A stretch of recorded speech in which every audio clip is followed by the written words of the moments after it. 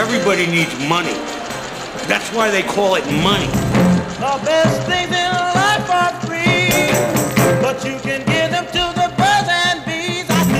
From Fool Global Headquarters, this is Motley Fool Money. It's the Motley Fool Money Radio Show. I'm Chris Hill, and joining me in studio this week from $1 Million Portfolio, Jason Moser and Matt Argersinger, and from Motley Fool Deep Value, Ron Gross. Good to see you as always, gentlemen. Hey-o. How you doing? We've got the latest on retail, energy, tech trends, and more. Best-selling author Ashley Vance will take us behind the scenes at SpaceX and Tesla Motors.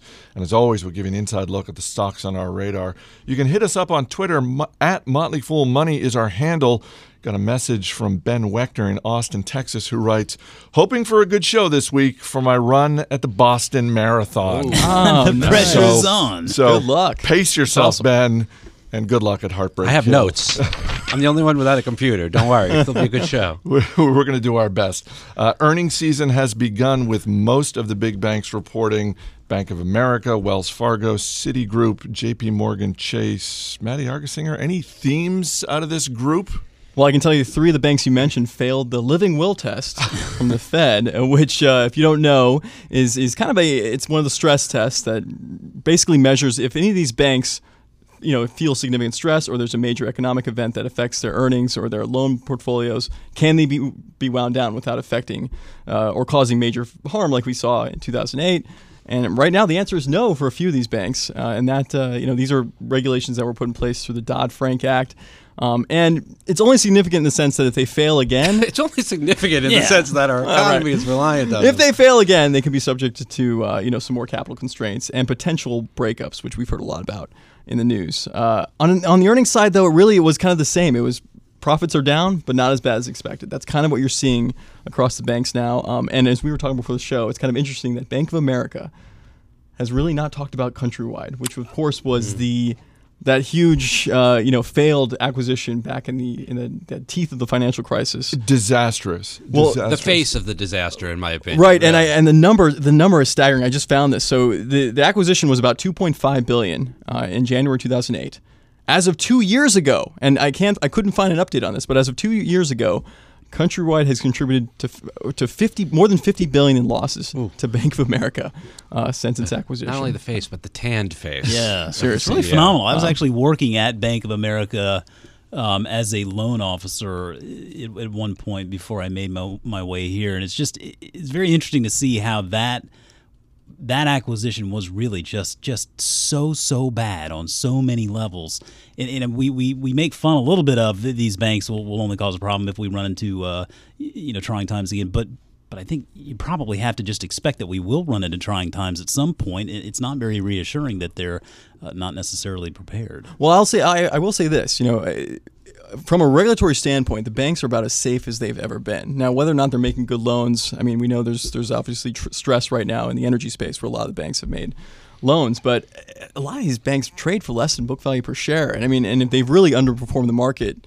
over the last few years. So if you're looking for potential bargains in the market, you could do worse probably than the banks right now. I agree with that on the face of it. I'm always worried that these balance sheets are not properly reflecting values, and therefore I don't feel that I can trust book value. That's a good if point. I could, I would agree. I'd be all over it, but I just wouldn't sleep well. Well, the other interesting point is that we're in the face of an extremely low rate environment, and in some cases there are folks around the globe with houses where the banks are actually paying them for their mortgages as opposed to them paying the banks for their interest. So it's going to be interesting to see how long we can really sustain this low rate environment, because that obviously plays out on banks' profitability as well. B of A's acquisition of Countrywide. Are we safe calling that the worst acquisition of all time? This is more of a merger, but I'll go AOL Time Warner that's right up there with it. That's the one I was thinking about. In terms of value destruction, I really totally agree.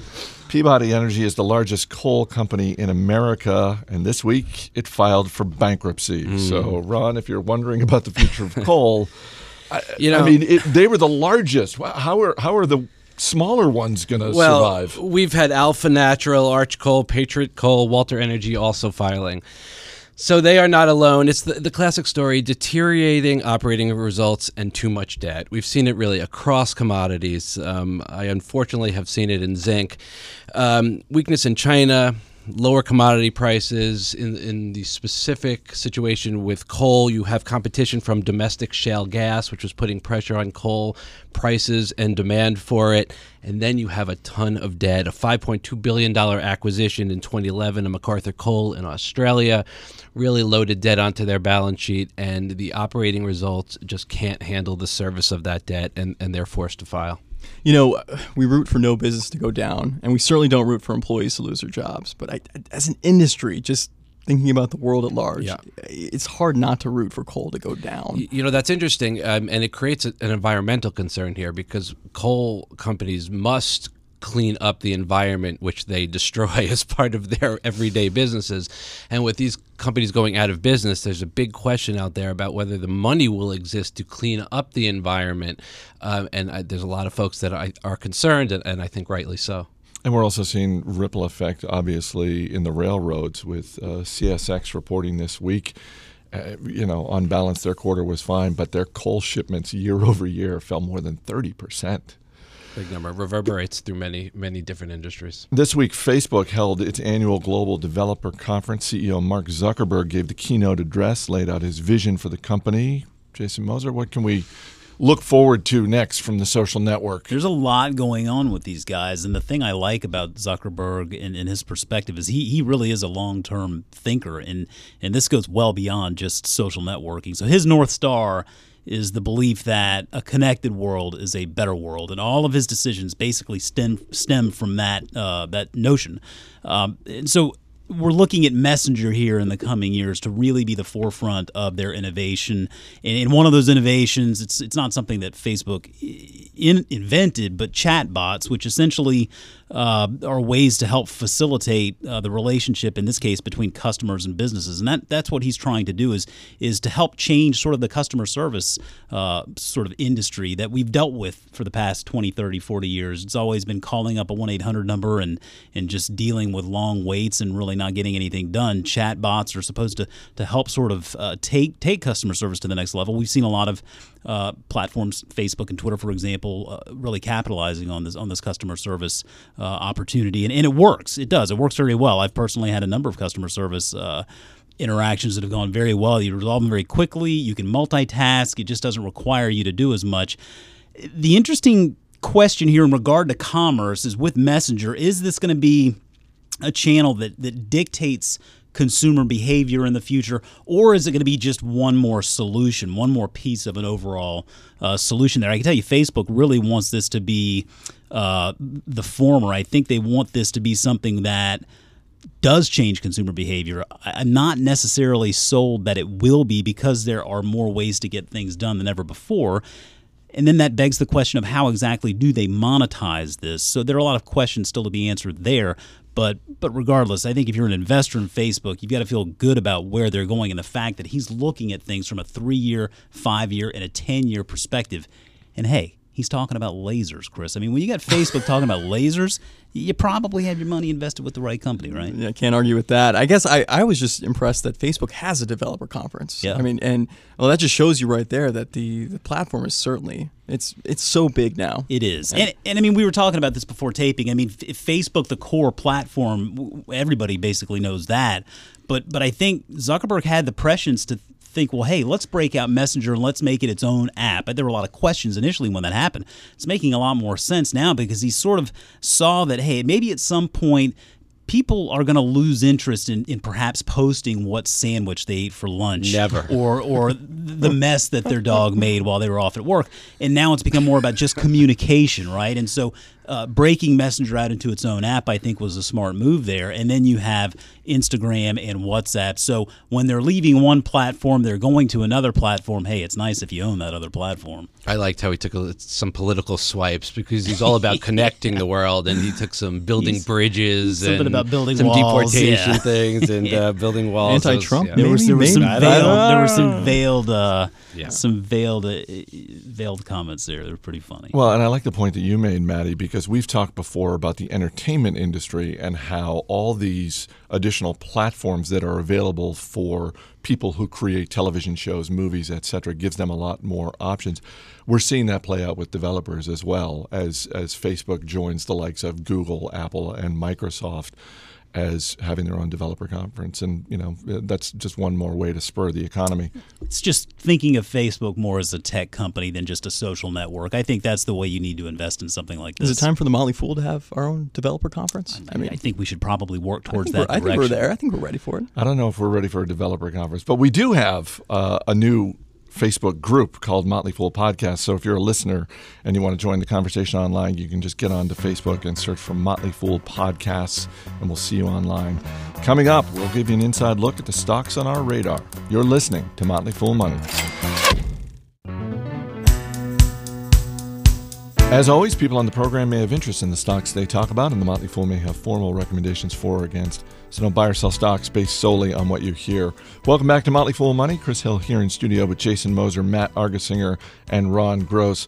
Gentlemen, for the 6th quarter in a row, sales of personal computers have fallen.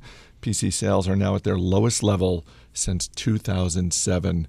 That's a lot of hurt for a lot of big companies. Yeah, not very pretty, Chris. It's roughly, depending on what study you look at, it's about 60 to 65 million PCs were shipped in Q1. Now, that's down roughly 10% from a year ago, but last year was the worst ever, I guess the worst since they've been tracking PC sales, and there were roughly 300 million units sold. So we're on track for 250 million this year, and it could be way under that. So it's not very looking good. I mean, if you're Dell, HP, Lenovo, of course, if you're AMD, Intel suppliers, there's just been a dramatic shift in how people are computing. It's gone to mobile.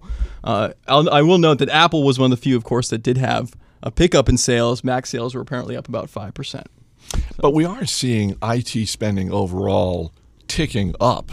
It's just that, I don't know, are they just a victim of their own success? Because we've talked before about how the refresh cycles for computers at businesses now, because the computers are better than they were 10, 15, 20 years ago. So companies are looking at their budgets and saying, you know what, we don't need to upgrade every 2 years. I was going to say, I feel like there is at least something to that, because on the flip side of this, it's not like everybody's just going and using phones or tablets to get their work done. I mean, if anybody has tried to actually use an iPad as a production tool, it's definitely not as robust at this point yet as perhaps a laptop, or if you have a setup at your computer with double monitor or whatever.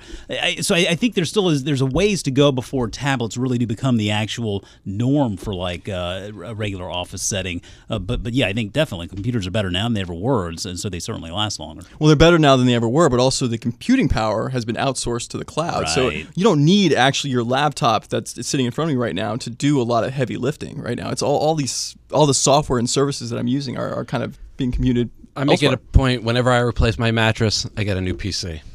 There you go. That's the refresh cycle of all of refresh cycles. There you go. Perry Ellis reported a 4th quarter loss, but revenue came in about what Wall Street was expecting. Ron, they announced preliminary results a few weeks ago. I mean, this wasn't good, but it certainly wasn't a train wreck. This is really muddy and cloudy. They announced preliminary, and the stock got hit about a month ago. Stock got hit about 9%. Now they reported actual, which thank goodness was in line with the preliminary results, because if they're not, boy, that could be a problem. And they reiterated fiscal 2017 guidance, which is good, and those results are actually relatively strong. So I think the stock is moving up and down based on these announcements, and it's clouding the true picture here. The company's actually in kind of they're in the midst of a 2-year strategic plan to kind of rationalize their business, improve profitability, and grow the company. And they've exited 30 less profitable brands. They've entered into almost 30 new licensing agreements. They've cut costs. So at this point, you have the stock trading at a PE of about 9 based on fiscal 2017 guidance, which for a company that is both profitable and improving profitability, to me, is just too cheap. And I think it's getting that fact is getting lost somewhere. So I think it's meaningfully undervalued. I think it's a great jumping point to get into the stock for folks that don't own it. When a company, any company in any industry, announces preliminary results, isn't it always bad? Like, have we ever seen a company say, you know what, our quarterly results are so good, we're going to tell you about them early? No, you'll see companies upping guidance, but it's usually done within the actual press release of the announcement. They don't usually go out and do it in advance. 4th quarter profits for Pier 1 imports fell more than 40%. Overall sales fell as well. And yet, Jason Moser, shares of Pier 1 up almost 10% this week. How low are the expectations for this company? Pretty low, Chris. They were pretty low. So the good news is that they are growing their e-commerce operations. They're becoming more a significant part of the overall revenue pie. The bad news is that that's actually coming at the expense of their brick and mortar retail stores, and that's really what Pier 1 has been for the longest time, is freestanding brick and mortar retail stores where people many moons ago actually went out and physically walked through and did their shopping. As you mentioned, it's really played out in the stock too. I mean, it was really weird. I was looking at the 10-year chart, and I'm trying to think, man, this looks like something. The 10-year chart looks like the state of Kentucky. I mean, go to a map and look at. You recognize that? Look at Kentucky. It's like it's low. It kind of hits this big mountain, and now it's starting to fall back down. And so there was a time where this actually was a good investment, and I don't know that it necessarily is going to be for the foreseeable future because competition is so much greater now. We hear a lot of these retailers talk about the word omni-channel, and that's code for figuring out ways to optimize all aspects of the business, physical, digital, and create a seamless customer experience. Now, the companies that aren't mentioning that word omni-channel are the ones that were born of the internet. So Amazon, Wayfair, businesses like those are businesses that really were built with a leaner cost structure in mind, and with more ways to sort of tackle the consumer and provide excellent customer service. And I think that's really those are some of the challenges that Pier 1 faces today. Let's get to the stocks on our radar this week. Ron Gross, what are you looking at? I'm going to go with Chipotle, CMG. Stock's at $4.66, down 30% over the last year. We've talked a lot about the reasons. It's popped off of its 52-week low, which was a little bit under 400. It was there for maybe a day. But I think it's looking interesting here. Still trading at 30 times earnings, but those earnings are depressed. Theoretically. We hope so. The stock drops maybe 5 or 10% more. It's time to start taking a nibble and maybe getting it even cheaper down the road, but still establishing a starter position. Jason Moser? Sure. I've talked about Craft Brew Alliance before, ticker BREW, and looking at this one, responsible for brews like Kona, Widmer Brothers, Red Hook. Kona brand has really turned out to be the big moneymaker for these guys, making up about 45% of overall volume now. But what caught my eye here was just this week, Anheuser-Busch InBev has announced to buy Devil's Backbone, a little craft brewer here in Virginia. So we're seeing some more consolidation there. And given Anheuser-Busch InBev's interest in the Craft Brew Alliance, they own about 32% of the shares outstanding. It opens up a tremendous distribution cycle for Craft Brew Alliance. I can't help but wonder if there's not going to be some more consolidation here to come. Craft Brew Alliance ships a lot of beer. They're closing in on about 1 million barrels a year. So it's a significant brewer out there with a number of different brands in the portfolio. So I'm going to keep an eye on it. I'm Maddie. I promise, Jason, I did not plan this, but I'm also sticking in the craft brew beer market. I'm going with Boston Beer, nice. Ticker SAM, the leader, and really sort of the same reason, consolidation in the market, or if there's we know how strong craft beer has been. If there's a downturn in craft beer, I feel like that's going to help the bigger players, including Boston Beer, just take back a lot of the market share that they've had from these smaller players who have really come on, who have borrowed a lot of money, and who might go out of business over the next few years. Big advantage in the means of production and distribution there. Absolutely, that's who wins. Burritos and beer. All right, that's a show right there. The Peter Lynch principle of buy what you know. Ron Gross, Jason Moser, Matt Argersinger, guys, thanks for being here. Thanks, Chris. Coming up next, a conversation with best-selling author Ashlee Vance. Stay right here. You're listening to Motley Fool Money. Money, money, money, money, money, money.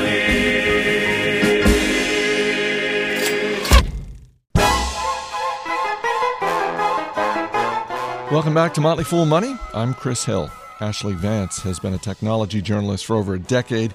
He is the author of Elon Musk, Tesla, SpaceX, and the Quest for a Fantastic Future. And he joins me now from San Francisco. Ashlee, thanks for being here. Thank you very much for having me on. You were given access to Elon Musk for this book. What was your opinion of the man before you started writing, and how did it change? It's kind of funny. I went through many stages of Elon over the course of the process. I have covered technology for a long time in the Valley, and I was actually kind of Elon skeptic, I guess you might say, early on. It felt to me like he was always the guy out there from the early days of Tesla and SpaceX, kind of promising the world and then really struggling to deliver products on time or products that were really solid, and so I just thought he was one of these techno-utopian guys running around. And then in 2012, everything kind of changed for me. SpaceX docked with the International Space Station, and Tesla got the Model S out, and Solar City, where he's chairman, went public, all in this really short span of time. And that's when I became fascinated with him and did a cover story on him for Business Week magazine, and then shortly thereafter started the book. And I guess along the journey, I would just say that all these attributes that you see about him, his intensity, his weirdness, his lust for business, all just came through in just clearer and clearer as I went on reporting the book. Musk grew up in South Africa. How did that upbringing shape the man that we see today? I think it definitely had a big influence.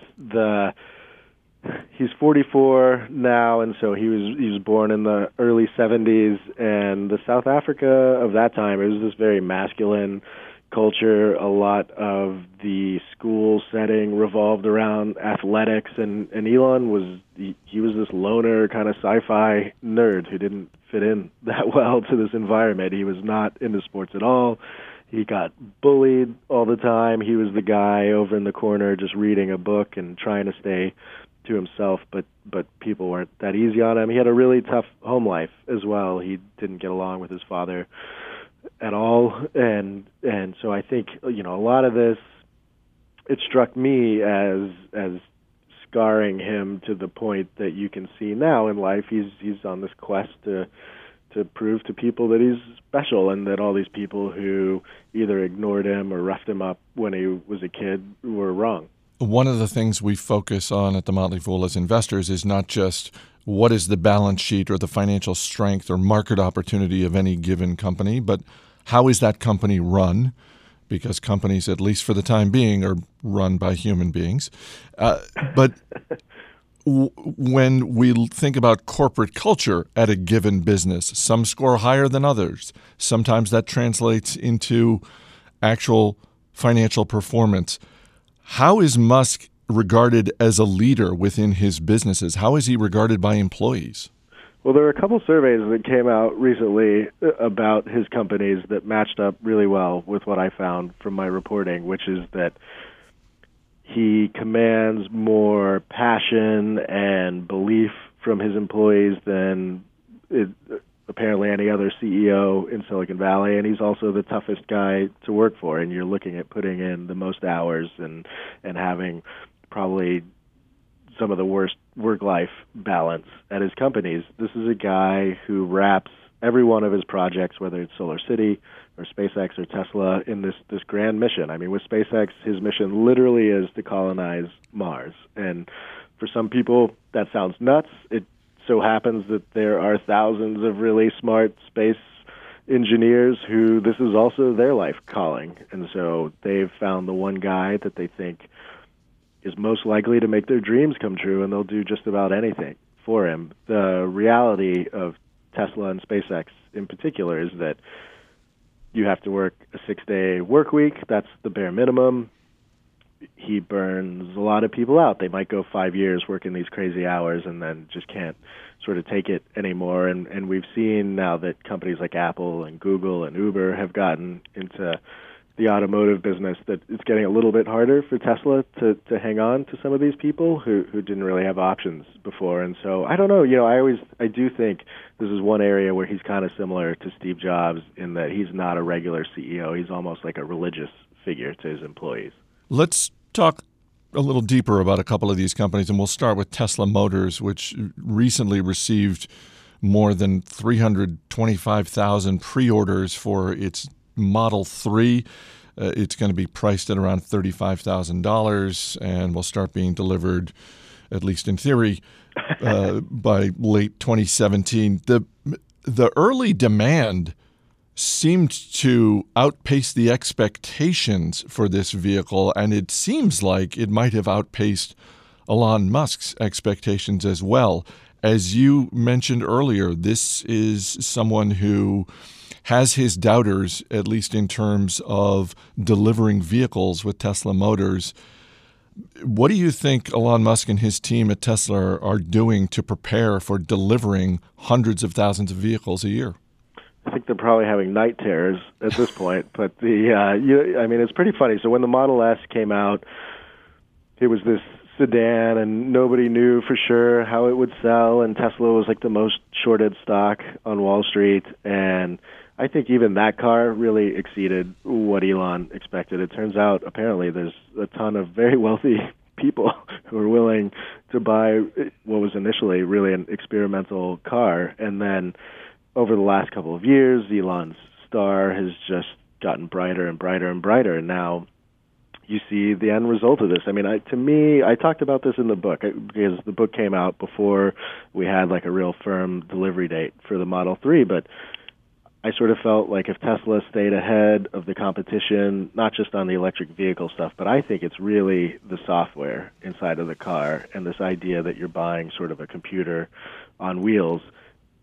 You know, at that point, if you have $35,000 to spend, it becomes a really attractive proposition. Instead of buying the past, you're basically buying the future. You're buying a car that can get upgraded, that in some ways gets better over time. As Tesla adds these new features, you're buying into the mystique of Elon and Tesla. And so I think that's where all this has come from. I think as much as Tesla has gotten right, they do not seem to have figured the manufacturing side of their business out to a very satisfactory degree. We haven't really seen improvements from the Model S to the SUV, the Model X. In fact, there's like a recall now on the Model X that just came out. And so you have to be pretty cautious. Tesla's usually late on their products. The first ones tend to be a little glitchy, and now they have 350,000 people waiting for a perfect car.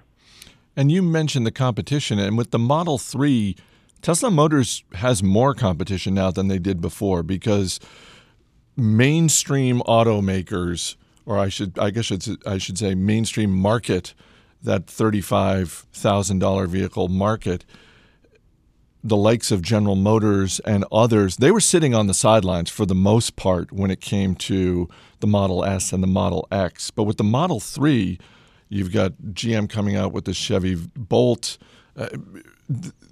Does that get to them at all, or do they just have they had sort of a bunker mentality about automotive competition since day one?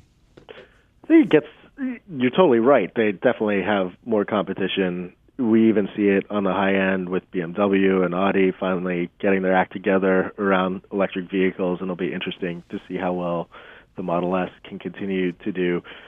The trick is, though, I really believe it goes back to that software that we were talking about. And when I was interviewing the mainstream automakers for the book, I came away pretty depressed at their response to the threat that Tesla posed, and also at how they were responding to the rapid pace of advancement with car technology. To me, if you compare the Chevy Volt to what the Model 3 is going to look like and the technology that's going to be inside the Model 3, I think the Tesla buyers end up being really happy with their choice. I also think you've got this whole Apple-like halo effect going around Tesla. This is a big problem for the car makers. It's the new, sexy, exciting car company. It has this mystique around it. People aren't just buying the car. They're buying into this whole lifestyle. See, and that's what I don't get about the reaction to Musk from competitors today, because I can see having some doubts maybe 5-10 years ago. But when you look at the track record he's built up, I just think, and by the way, I think this about competitors, and I think this about investors who decide they're going to short his stock, because it's not to say that it's a guarantee that it's going to the moon, but this just seems like one of those business leaders that you never want to bet against.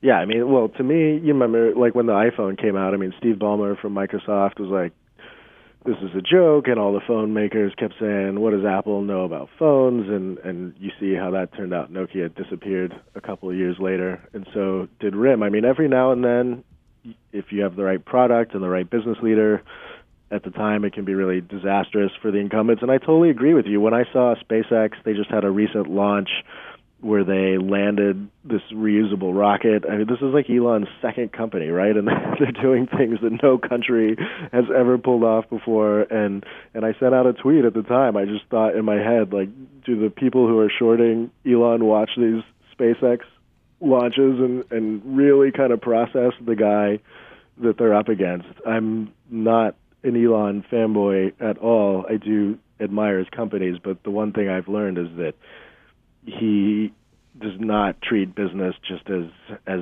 sort of his job. I mean, for him, this stuff is war. And when I hear some of these other CEOs speak, I just don't think they fully know what they're up against. In the case of Tesla Motors, you have an automotive company that is quite different from traditional automakers, but in terms of measuring its business success, a lot of the metrics are the same. SpaceX, on the other hand, as you said, just successfully landed a reusable rocket. How do we gauge the success of SpaceX over the next 5 years? It's sort of funny because SpaceX is probably the riskiest business Elon's ever done, and then oddly it's ended up being, you could argue, his most consistent performer. They essentially play in this market. They don't do space tourism. They do commercial space, so sending up satellites and refueling the International Space Station. And they are today the low-cost provider for this. So they charge about $60 million to get something in space. Their American competitors, Lockheed and Boeing, charge about $300 million for the same service, and then SpaceX is even cheaper than the Europeans and the Russians, which is quite a feat. And so you can go on their website and look at their backlog of orders. It now stretches out 2 or 3 years with dozens of customers and is up in the range, I think, of about $4 or $5 billion of orders.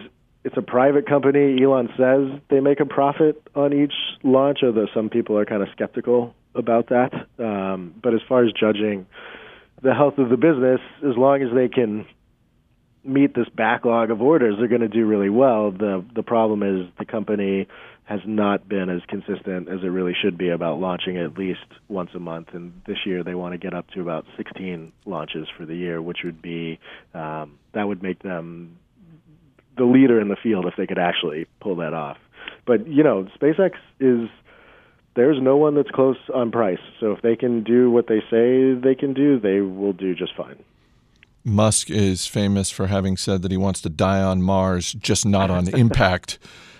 Does he have a date in his, not a date, but does he have a range of years that he's looking at that he thinks, you know what, in this 5-year time frame, we can make a manned trip to Mars? Yeah, I mean, this is where things start to get a little crazy. So SpaceX thinks that by 2025 we should at least have a spaceship that can get to Mars and would be attempting to make that flight. In Elon's grand vision of the world, what happens is every time Mars and the Earth are relatively close together, which happens about every 2 years, you would want to send up hundreds, if not thousands, of rockets over about a 1-month span. And he wants those rockets to be taking thousands of pounds of equipment to Mars and then eventually to send humans up there to assemble all the equipment and create a colony. This vision that he has, so in 2025, we sort of get to Mars for the first time, and then he thinks, it's like a 20, 30-year process of doing all of these missions to Mars to build a colony. And then he told me in the book, he could sort of see himself retiring there in his 70s. He's 44 now, so say, 30 years. Rocket man, burning out his fuse out here. Coming up, more with Ashley Vance. Stay right here. This is Motley Fool Money. Welcome back to Motley Fool Money. I'm Chris Hill, talking with Ashley Vance, author of the bestseller Elon Musk, Tesla, SpaceX, and the Quest for a Fantastic Future. To this point, Elon Musk has tackled 4 very large and very entrenched industries, and he has done so with success. We've talked about automotive and space travel. There's energy distribution with SolarCity. There's banking with PayPal. I'm sure he doesn't have the time to disrupt a fifth industry, but you've studied him up close. If you get to wave a magic wand, what industry would you like to see Elon Musk take a crack at? I mean, he does talk a little bit about, automotive is obviously part of transportation, but he obviously floated this idea of the Hyperloop, this incredibly fast elevated train, I guess you could think about it, that would go much faster than high-speed rail. He talked to me about wanting to build a vertical takeoff all-electric jet. So if you had a meeting in Manhattan, you'd just be able to land this thing on the top of a building or a small runway, hop into your meeting, and then scoot out. And so transportation is obviously a hub. I get all these emails from people that wish he was into biotech and could dedicate his energies to making us live longer and healthier. But for some reason, that's just never seemed to be like a real calling for him. So I can't see him getting into it. I think he's a physicist at heart, and so I think anything he does is going to evolve around big machines and materials. But, personally, if we end up with the Hyperloop and I can get from San Francisco to L.A. in half an hour on a train, I'll take that. You've written for a number of publications. You're currently writing for Bloomberg Business Week, and you're working on a new video series I wanted to ask you about on Bloomberg.com entitled Hello World, in which you say you're looking for the most innovative technologies and the beautiful freaks behind them. I started watching the first episode, and I was immediately drawn in. First, if you could share just a little bit about the process behind this series, what you were thinking about in terms of where you wanted to go, and let's start with New Zealand. Yeah, sure. Well, I guess the whole idea for the show came out of my work at Business Week, and I just kept traveling outside of Silicon Valley where I live and seeing just this incredible influx of really amazing technology. And so I decided to try, I managed to convince Bloomberg to let me play Anthony Bourdain for a little while, and instead of food, focus on technology. And so each episode is a different country. We start in New Zealand. We see this crazy artificial intelligence baby that can talk and read and respond to you. There's a company called Rocket Lab that is actually going to soon probably rival SpaceX on the very low end of getting things to space. And the future episodes, we're going to, I just got back from Israel. I'm going to Iceland next week, and there's going to be 10 episodes that look at what's going on in each of these countries. And, it's just a really interesting time. I think Silicon Valley dominated tech so heavily for so long, and it's still definitely the hub, but these other countries are doing amazing things, and each one has their different spin on their tech culture and the way they're shaping our future. You can follow him on Twitter. Check out his new video series on Bloomberg.com. And the New York Times bestseller is Elon Musk, Tesla, SpaceX, and the Quest for a Fantastic Future. Ashley Vance, thank you so much for being here. Thanks so much for having me. I really enjoyed it. Hey, we've got a free site for our Motley Fool Pro service that's run by Jeff Fisher. You can find it by going to trypro.fool.com. There's free research reports, several stock trades that Jeff and his team have written up. So check it out. Just go to trypro.fool.com. That's going to do it for this week's edition of Motley Fool Money. Ann Henry helping out behind the glass this week. Our engineer is Steve Broido. Our producer is Matt Greer. I'm Chris Hill. Thanks for listening, and we'll see you next week.